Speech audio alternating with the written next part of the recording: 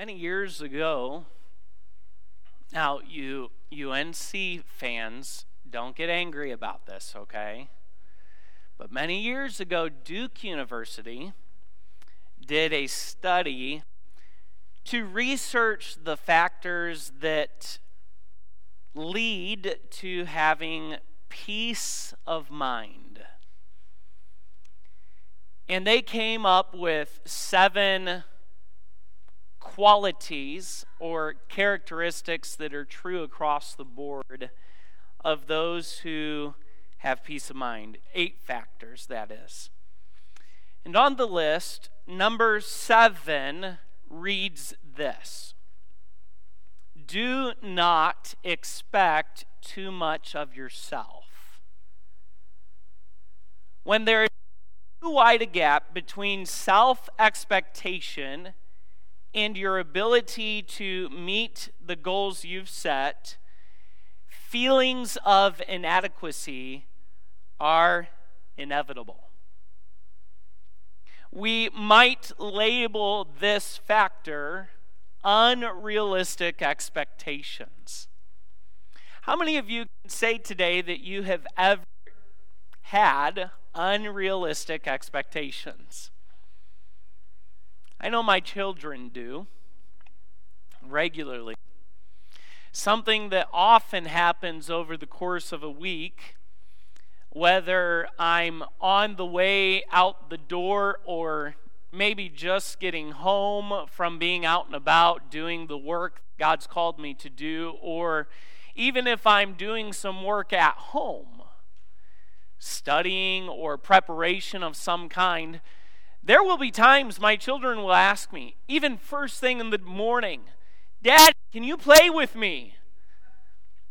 And I may say, "You have school. I have a job. I have work to do. So no, I can't play with," and yet it happens multiple times a week where this will happen. And I actually said to one of my children this week, "No, your daddy actually works to provide for you and our family. I can't stop at every moment and play. I'm not able to. I just can't. Would I like to sometimes? Sure. But it's an unrealistic expectation. They think that we can have a roof over our heads and food in the cupboards and clothes on their backs and toys all over the place with a daddy who just plays with them all the time, apparently. And it doesn't work that way, does it? You know that. It's an unrealistic expectation. Would you consider yourself to be someone who struggles with unrealistic expectations? Do you struggle with unrealistic expectations of yourself? Perhaps you put expectations on yourself for daily and weekly goals that, frankly, are just impossible. It's not realistic. You're not going to accomplish all of that today. You're not even going to accomplish all of that this week. It's just unrealistic. You may consistently do this. And then when you don't meet those daily goals or those weekly goals, what happens? You get discouraged, don't you? It's frustrating. You get to the end of the day and the list is not completely checked off. And even if the problem is your expectations were unrealistic, you get to the end of the day and it's frustrating to you. It's discouraging. You feel guilty about it. Maybe you struggle with unrealistic expectations of relationships, just others. You expect a level of commitment, perfection, accomplishment of others that is, simply put, unrealistic. And that too can be discouraging and disappointing. I believe unrealistic expectations is at the heart of Haggai's 3rd message to the people of Israel in Jerusalem, found in Haggai chapter 2, verses 10 through 19. Let's look there, beginning in the first few verses, reading Haggai chapter 2, verses 10 through 13.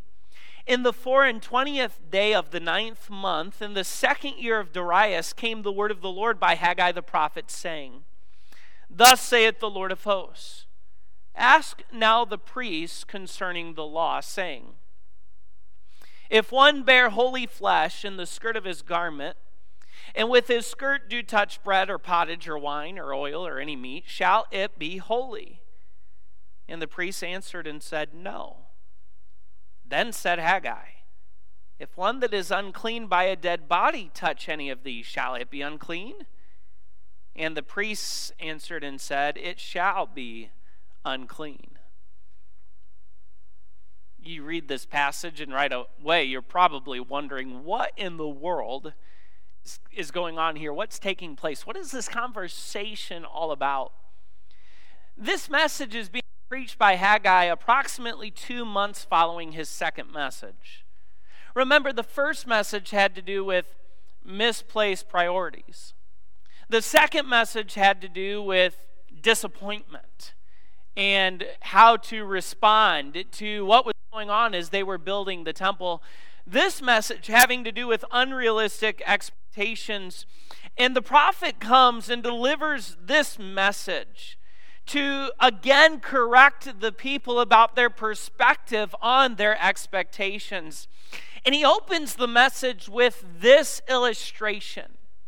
He goes to the priests, the professors, the professionals of God's law. And he asks this question.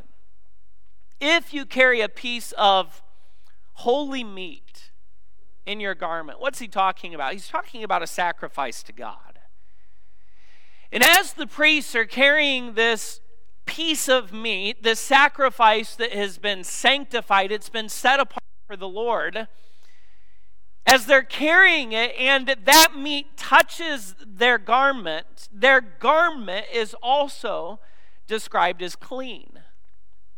But now the illustration goes a little bit deeper, and Haggai says, now take that clean garment and touch something that is not clean, whether it be another piece of meat, a piece of bread, pottage, soup, if you will, stew, whatever it may be. If that garment that's now clean touches something that is unclean, will that unclean item now become clean because the clean garment has touched it? And what did the priest say? No, it'll be unclean. That will still be unclean, and now the garment will be unclean. And then he uses the second one. If one that is unclean by a dead body touch any of these, shall it be unclean? In other words, if in the Jewish law, if someone touched a dead body, that person was ritually unclean. And Haggai says, if that person who's now ritually unclean touches something that is clean, will that person who's unclean become clean because they've touched something that is clean? And the priests again say, no. He'll still be unclean, and the item they touch will now be unclean. Think of this in something that really simple for us to evaluate today. This morning, my youngest daughter, Adeline, who's 2.5, apparently got into candy. And I came out from our back room, and she had, just sticky mess all over her face. I was helping her get dressed, taking her pajamas off, and she had candy like all the way down her front. It was disgusting. It was like a mix of candy cane and chocolate. It was all this brown, red, and white, sticky, gooey mess. And she had some in her hair, and I realized, you need a bath. Now, think, if I had taken just a piece of her clothing and used that piece of clothing to pat her face and her hair and her skin, would that piece of garment be clean afterward? No, it'd be what? It'd be unclean. You put You put someone who is sick, someone who has the flu, someone who has, RSV, someone who has a catching sickness like that. And you say, all right, you're sick. Here's what we're going to do to make you well. We're going to put you in a very tight space with someone who isn't sick. And you'll get well. Is that the way it works? No, what typically happens in that instance? The other person gets sick too, right? Yeah, that's what typically happens. And that's essentially what Haggai is describing here. This idea of clean becoming unclean or unclean becoming clean, it just isn't, it's not sensical. It doesn't make sense. To expect that would be unrealistic. Now, why was he giving this illustration? Look at verse 14 for the answer. Then answered Haggai and said, so is this people, and so is this nation before me, saith the Lord, and so is every work of their hands, and that which they offer there is what? Unclean. What were the people doing? Do you remember? Why did they originally come back to Jerusalem from Babylonian captivity? To do what? To build the temple, to rebuild it.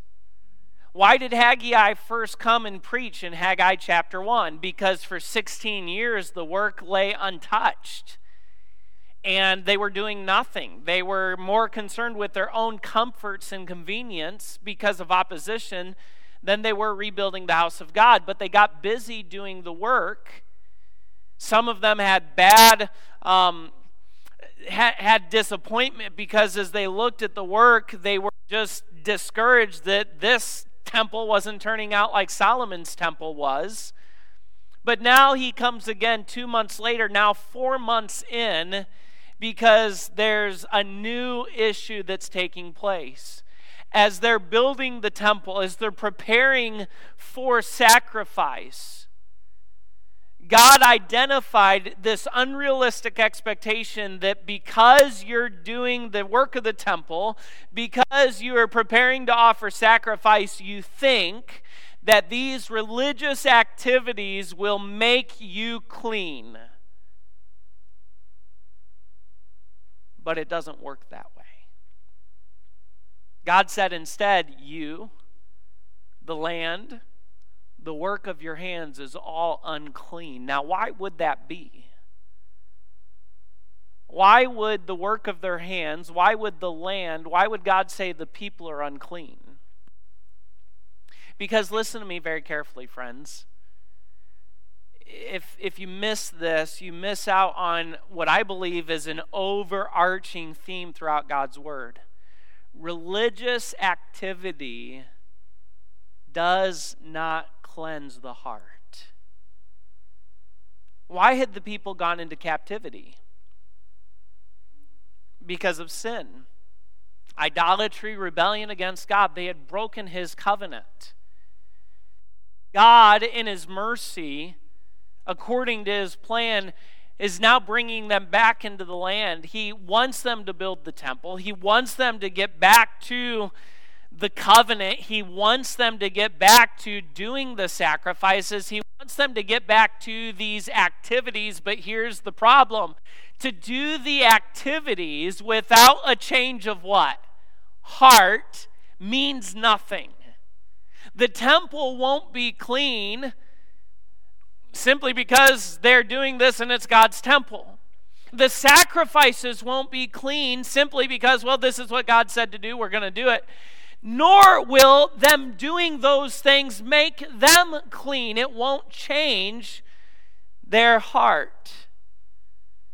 These people now were becoming discouraged because of unrealistic expectations. And what was the expectation? In doing this, we'll become clean and God's blessing will return. And God says, no, it's wrong. That's not how this works.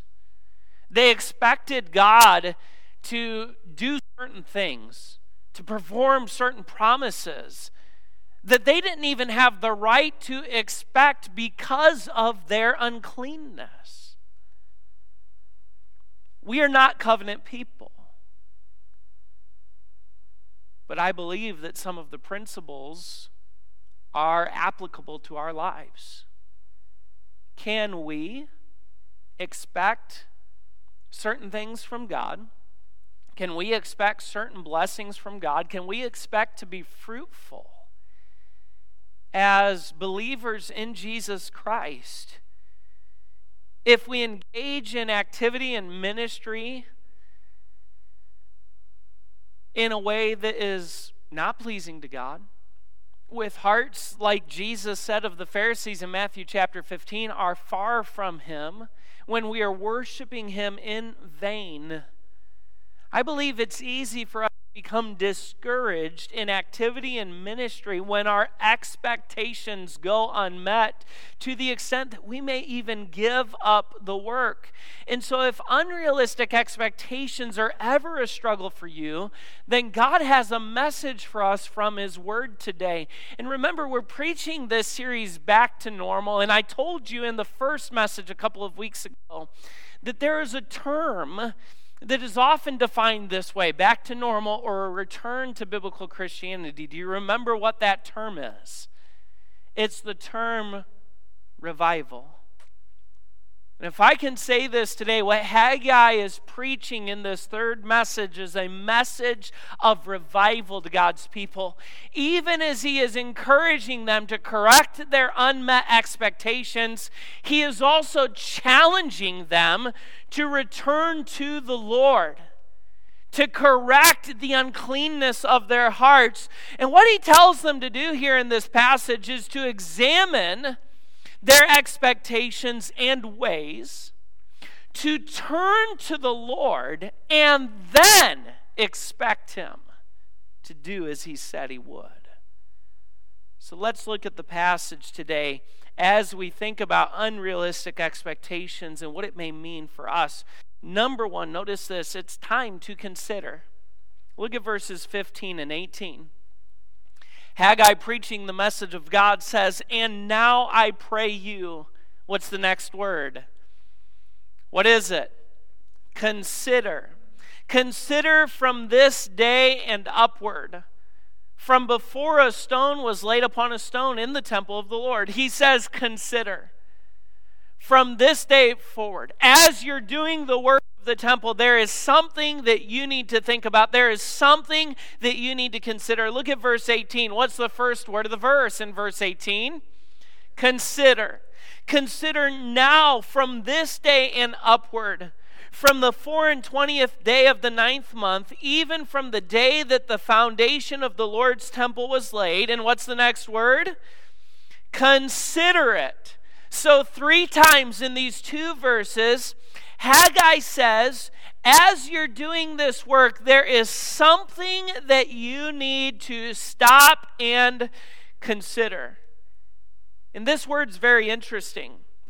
The word consider is actually made up of 2 Hebrew words, and these words have the idea of to take to heart or to put in heart. What Haggai is encouraging the people to do is to open their eyes, to look at their thinking, to look at what they're doing, and to look at what is coming from it, and to take these things to heart, to think deeply about what is going on. And by the way, Haggai encouraged the people to do this in his very first message. In Haggai chapter 1, verse number 5, he challenged them, consider your ways. To think deeply about what is going on. And now he does it again 3 times in 2 verses. Consider, you're doing the work of God now. You're building the temple. You're preparing to sacrifice and go back to all those religious activities that God has commanded. But as you're doing this, consider what is taking place. Set your heart on your ways. Make examination in light of the truth that is being preached. He told them to consider, in verse number 15, from the time before they began laying the foundation of the temple, And now in verse number 18, since the time that the foundation was laid. So go back to before you laid the temple. And now laid the foundation. And now think now that the foundation is laid. How could God bless you when you are still unclean and you've not turned to the Lord when He's worked to draw you? God is doing that work to draw you back to Himself, to repent and make things right with Him. And you've not done it. You believe that your religious activity alone will immediately bring God's blessing. And He's telling them, consider, from before the foundation was laid, now the foundation is laid. Has anything changed? Is God's blessing upon you? Has God's blessing returned? And the obvious answer they were to give, no, nothing's changed. Why? Because you've not turned back to the Lord. So Haggai tells them, consider your ways, consider your expectations. This is for you and me. Are there times that we become discouraged because of unrealistic expectations that we've placed on God? Do we expect God to honor and bless our religious activity even if our hearts are far from Him? Even if we are in that way unclean? Isn't it amazing how we can expect God as we attend church and we do these other things for God, and yet there may be something that we're carrying with us going on in our lives, something we're participating in that God has worked in our hearts about time and time again. There may be something God has asked us to commit to Him, and we are holding back from it, and yet we think, well, I'm doing all this religious activity. Certainly that's enough to earn God's blessing. Do we expect God to honor and bless us like we're walking in the light when we're walking in darkness? Do we expect God to honor and bless us for a step of obedience in the moment immediately following that step? In other words, well, God, I took that step of obedience and 5 seconds later you weren't blessing my life. Unrealistic expectations that we can have of God. We expect God many times to bless religious activity, though we're continuing in a known sinful activity or we're walking out of fellowship with Him. That's true for some of us.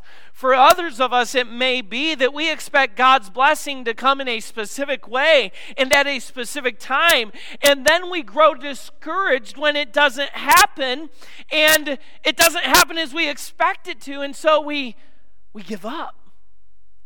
We get angry with God about it. Take a step back and consider your expectations, and then consider your ways. One writer said about the people in this text, they thought that because they had taken on the project of rebuilding the temple, God would begin to bless them greatly. They looked at external obedience as what God should bless. But Haggai reminds the people that wholehearted devotion to God was necessary to obtain His blessing, not just piling stone upon stone. With every stone they laid of the foundation of the temple, well, this is what will bring God's blessing. I wonder if that's ever true in our lives. Well, I've taken that step of obedience, so God has to bless me in this way. I've done this, God, so where's my blessing today? A frequent challenge for the Israelites is also a frequent challenge to us. We tend to focus too much on the external, when God's focus is what? The internal, the heart. Matthew 15 again. The Pharisees were that way. Well, look at what we've done outwardly. Look at how shiny and squeaky clean we are on the outside. And Jesus said, Isaiah prophesied so well of you. You draw nigh to me with your lips, but your heart is far from me. Jesus quoted this directly from Isaiah 29:13 and 14, as Isaiah in his day used it to identify the heart of the people. Ezekiel said this in Ezekiel 33:31, "And they come unto thee as the people cometh. They sit before thee as my people. They hear thy words, but they will not do them. For with their mouth they show much love, but their heart goeth after their covetousness." God said, coming, they're listening to the message, but they're not taking it to heart. With their mouth, they're professing great love for me, but it's not really true. There's a tremendous reminder here that God is interested in our hearts.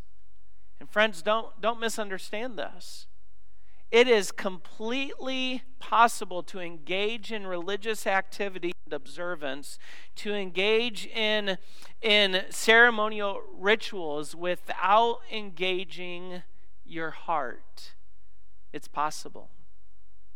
Coming to and observing every service, serving in one place or another is fine and good, but it will not be blessed by God if our heart is distant from Him.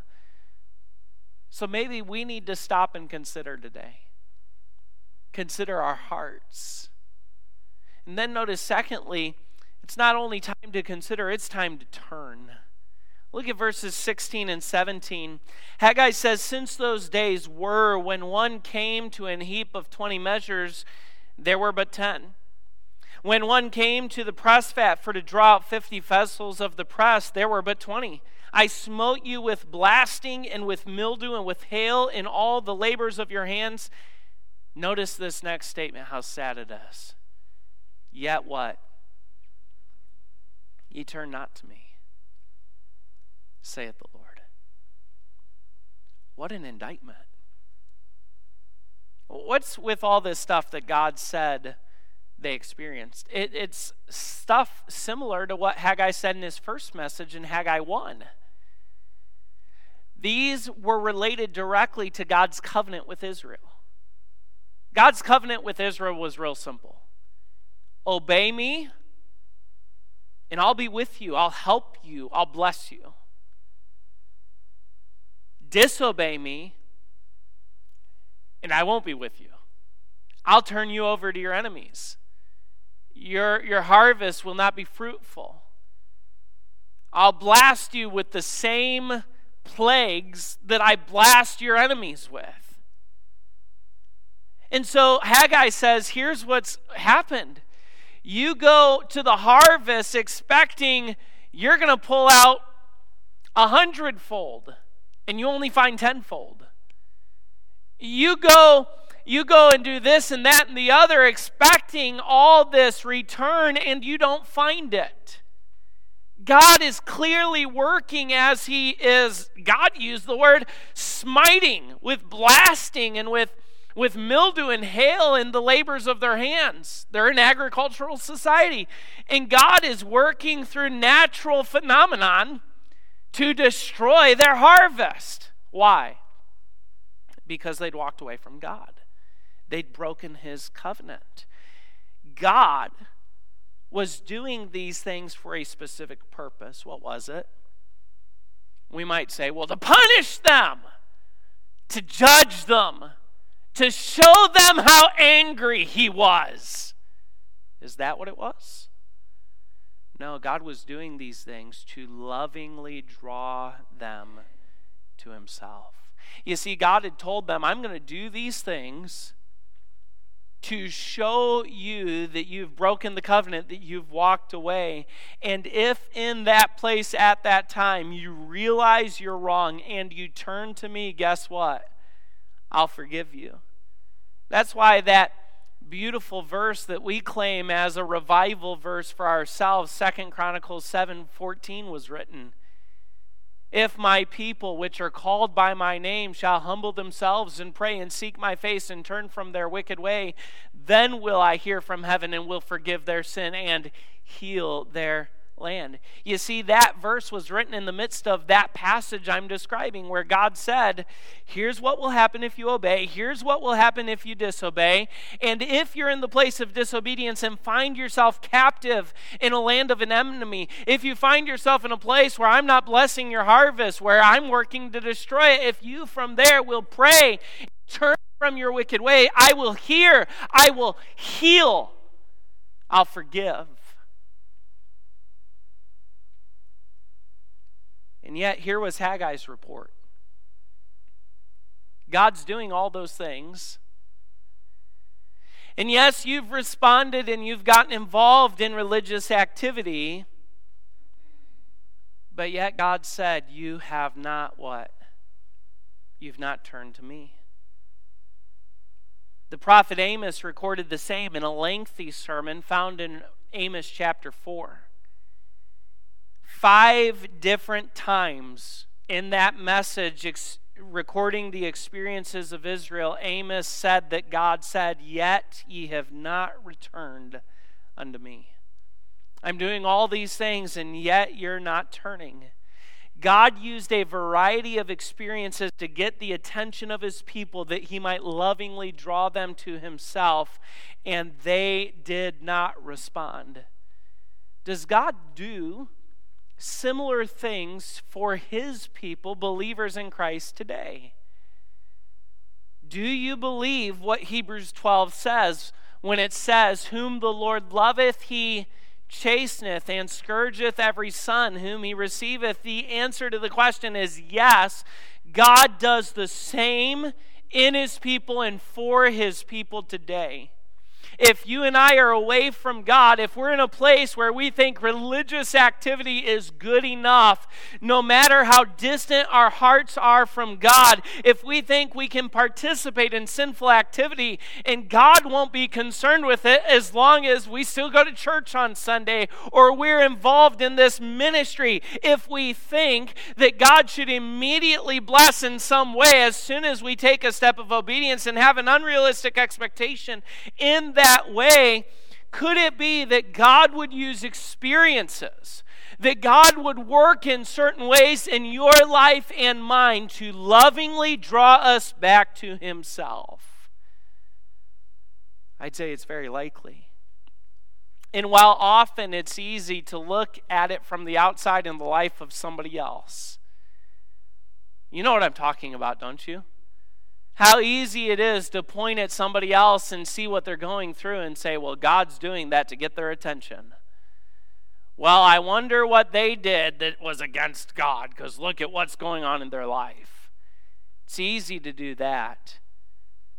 Sometimes it's much more difficult to say, you know, God, I think you're doing this in my life to get my attention. God, you know, I think you're doing this in me to draw me back to you, because I've walked away some. I've grown a little cold or callous to you. I don't know in your life. It's easy to look from the outside in at somebody else and say those things, but God's ways are higher than ours, his thoughts higher than our thoughts. And yet his word clearly shows numerous examples of him working through a variety of experiences and circumstances to get the attention of his people, to lovingly draw them to himself. Maybe God is doing some things in our lives, in our ministry, in our community to wake a sleeping church. Maybe, just maybe, God is using some things in your life to get the attention of a nearly dead Christian, to lovingly draw us to himself, to plainly reveal to us what is truly important, to clearly remind us to value what he values, and to passionately revive us to live in and walk in his Spirit. I don't know what tomorrow holds, but I know God holds tomorrow. And friends, it may be that God is working in ways to get a hold of us, to show us that religious activity and observance without heart engagement should sicken us like it sickens him, to cause us to be weary of lip service without heart love, to show us that sleepwalk Christianity is something that needs to be warmed with the fire of love, to wake us up to passionately pursue and serve Him. And if God needs to do things in my life, if God needs to do things in your life, to do that, so be it. How is God's Spirit prompting you today? I imagine that God would use a message like this to work in our life, to speak to our hearts, to get our attention. But are we listening? Are we heeding? If God would lovingly draw Israel, would He not do the same with us who are His children? But the Bible says of them, they did not turn to the Lord. What about us when God speaks to get our attention? It's time to turn. And then would you notice, thirdly, when we've considered and when we've turned, Haggai says, then it is time to expect. Look at verse 19. He says, is the seed yet in the barn? Yea, as yet the vine and the fig tree and the pomegranate and the olive tree hath not brought forth. Okay, so remember, he's told them to consider. You've not turned to God, and that's why you're not seeing any fruit, literally. You're not experiencing a harvest. But then he ends the verse with this statement, speaking for God, from this day forth, what? Will I bless you? From this day forth, will I bless you? God was saying this through His prophet. If, per His preaching, you consider your ways, if you turn back to me, from that day that you do, will I bless you.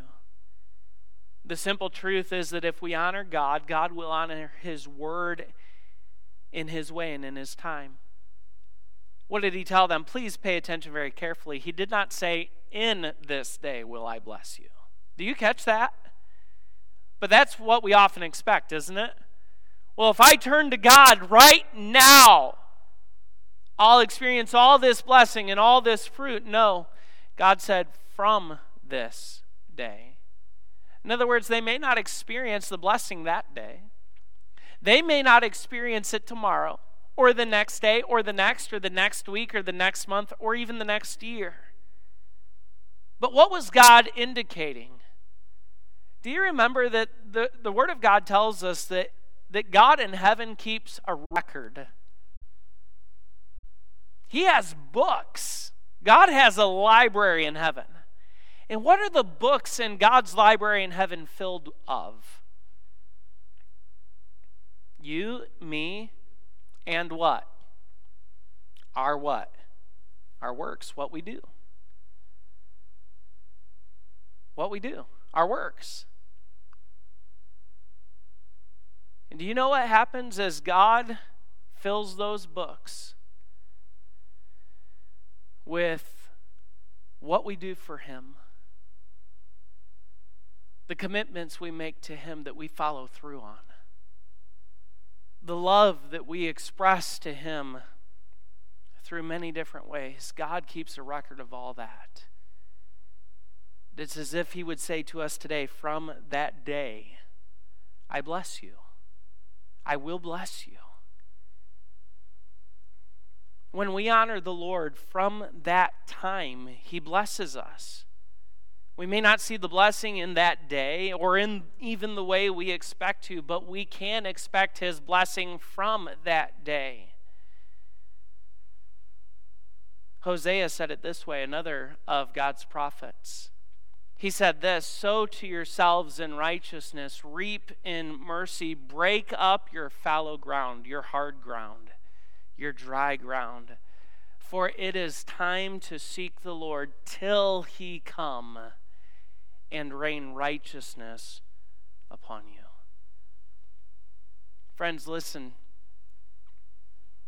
We can expect that when we are right with God, when we are passionately pursuing Him, when we love Him with all our heart, souls, and might, and we follow Him, that from that day God will bless, and there will be fruit. But I wonder how often we get bogged down with unrealistic expectations.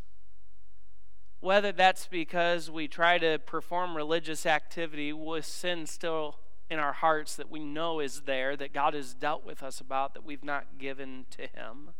Or if it's the unrealistic expectation of growing discouraged and disappointed because God doesn't bless us in the time we want, in the way that we want. Whatever it may be for us, the message for us is the same. We need to consider and we need to turn to the Lord. And let me be very clear. This is not a message about what it means to be saved. This is for people who know God, who are saved, who are followers of Jesus, who maybe have gotten caught up with expectations that are unrealistic. But if that's not you, if you don't know Jesus as Savior, if you're not a child of God, if you've never been saved, understand it's not about cleaning up your life. It's not about some work that you can do to be saved. Salvation is God's work. Through sending His Son to die on a cross for your sin. Because you can never do enough to satisfy God's demand for salvation, because His demand is perfection. But Jesus fulfilled that demand. He was perfect. He died the death we deserve, and He rose again to life. And if you will trust in Him, you can be saved. But for the believer, we need to examine our expectations and our ways. We need to turn to the Lord and then expect Him to do what He has said. This is important because unrealistic expectations lead to disappointment and disillusionment. Don't walk through life with unrealistic expectations. Rather, consider, turn to God, and then expect Him to bless in His way, in His time.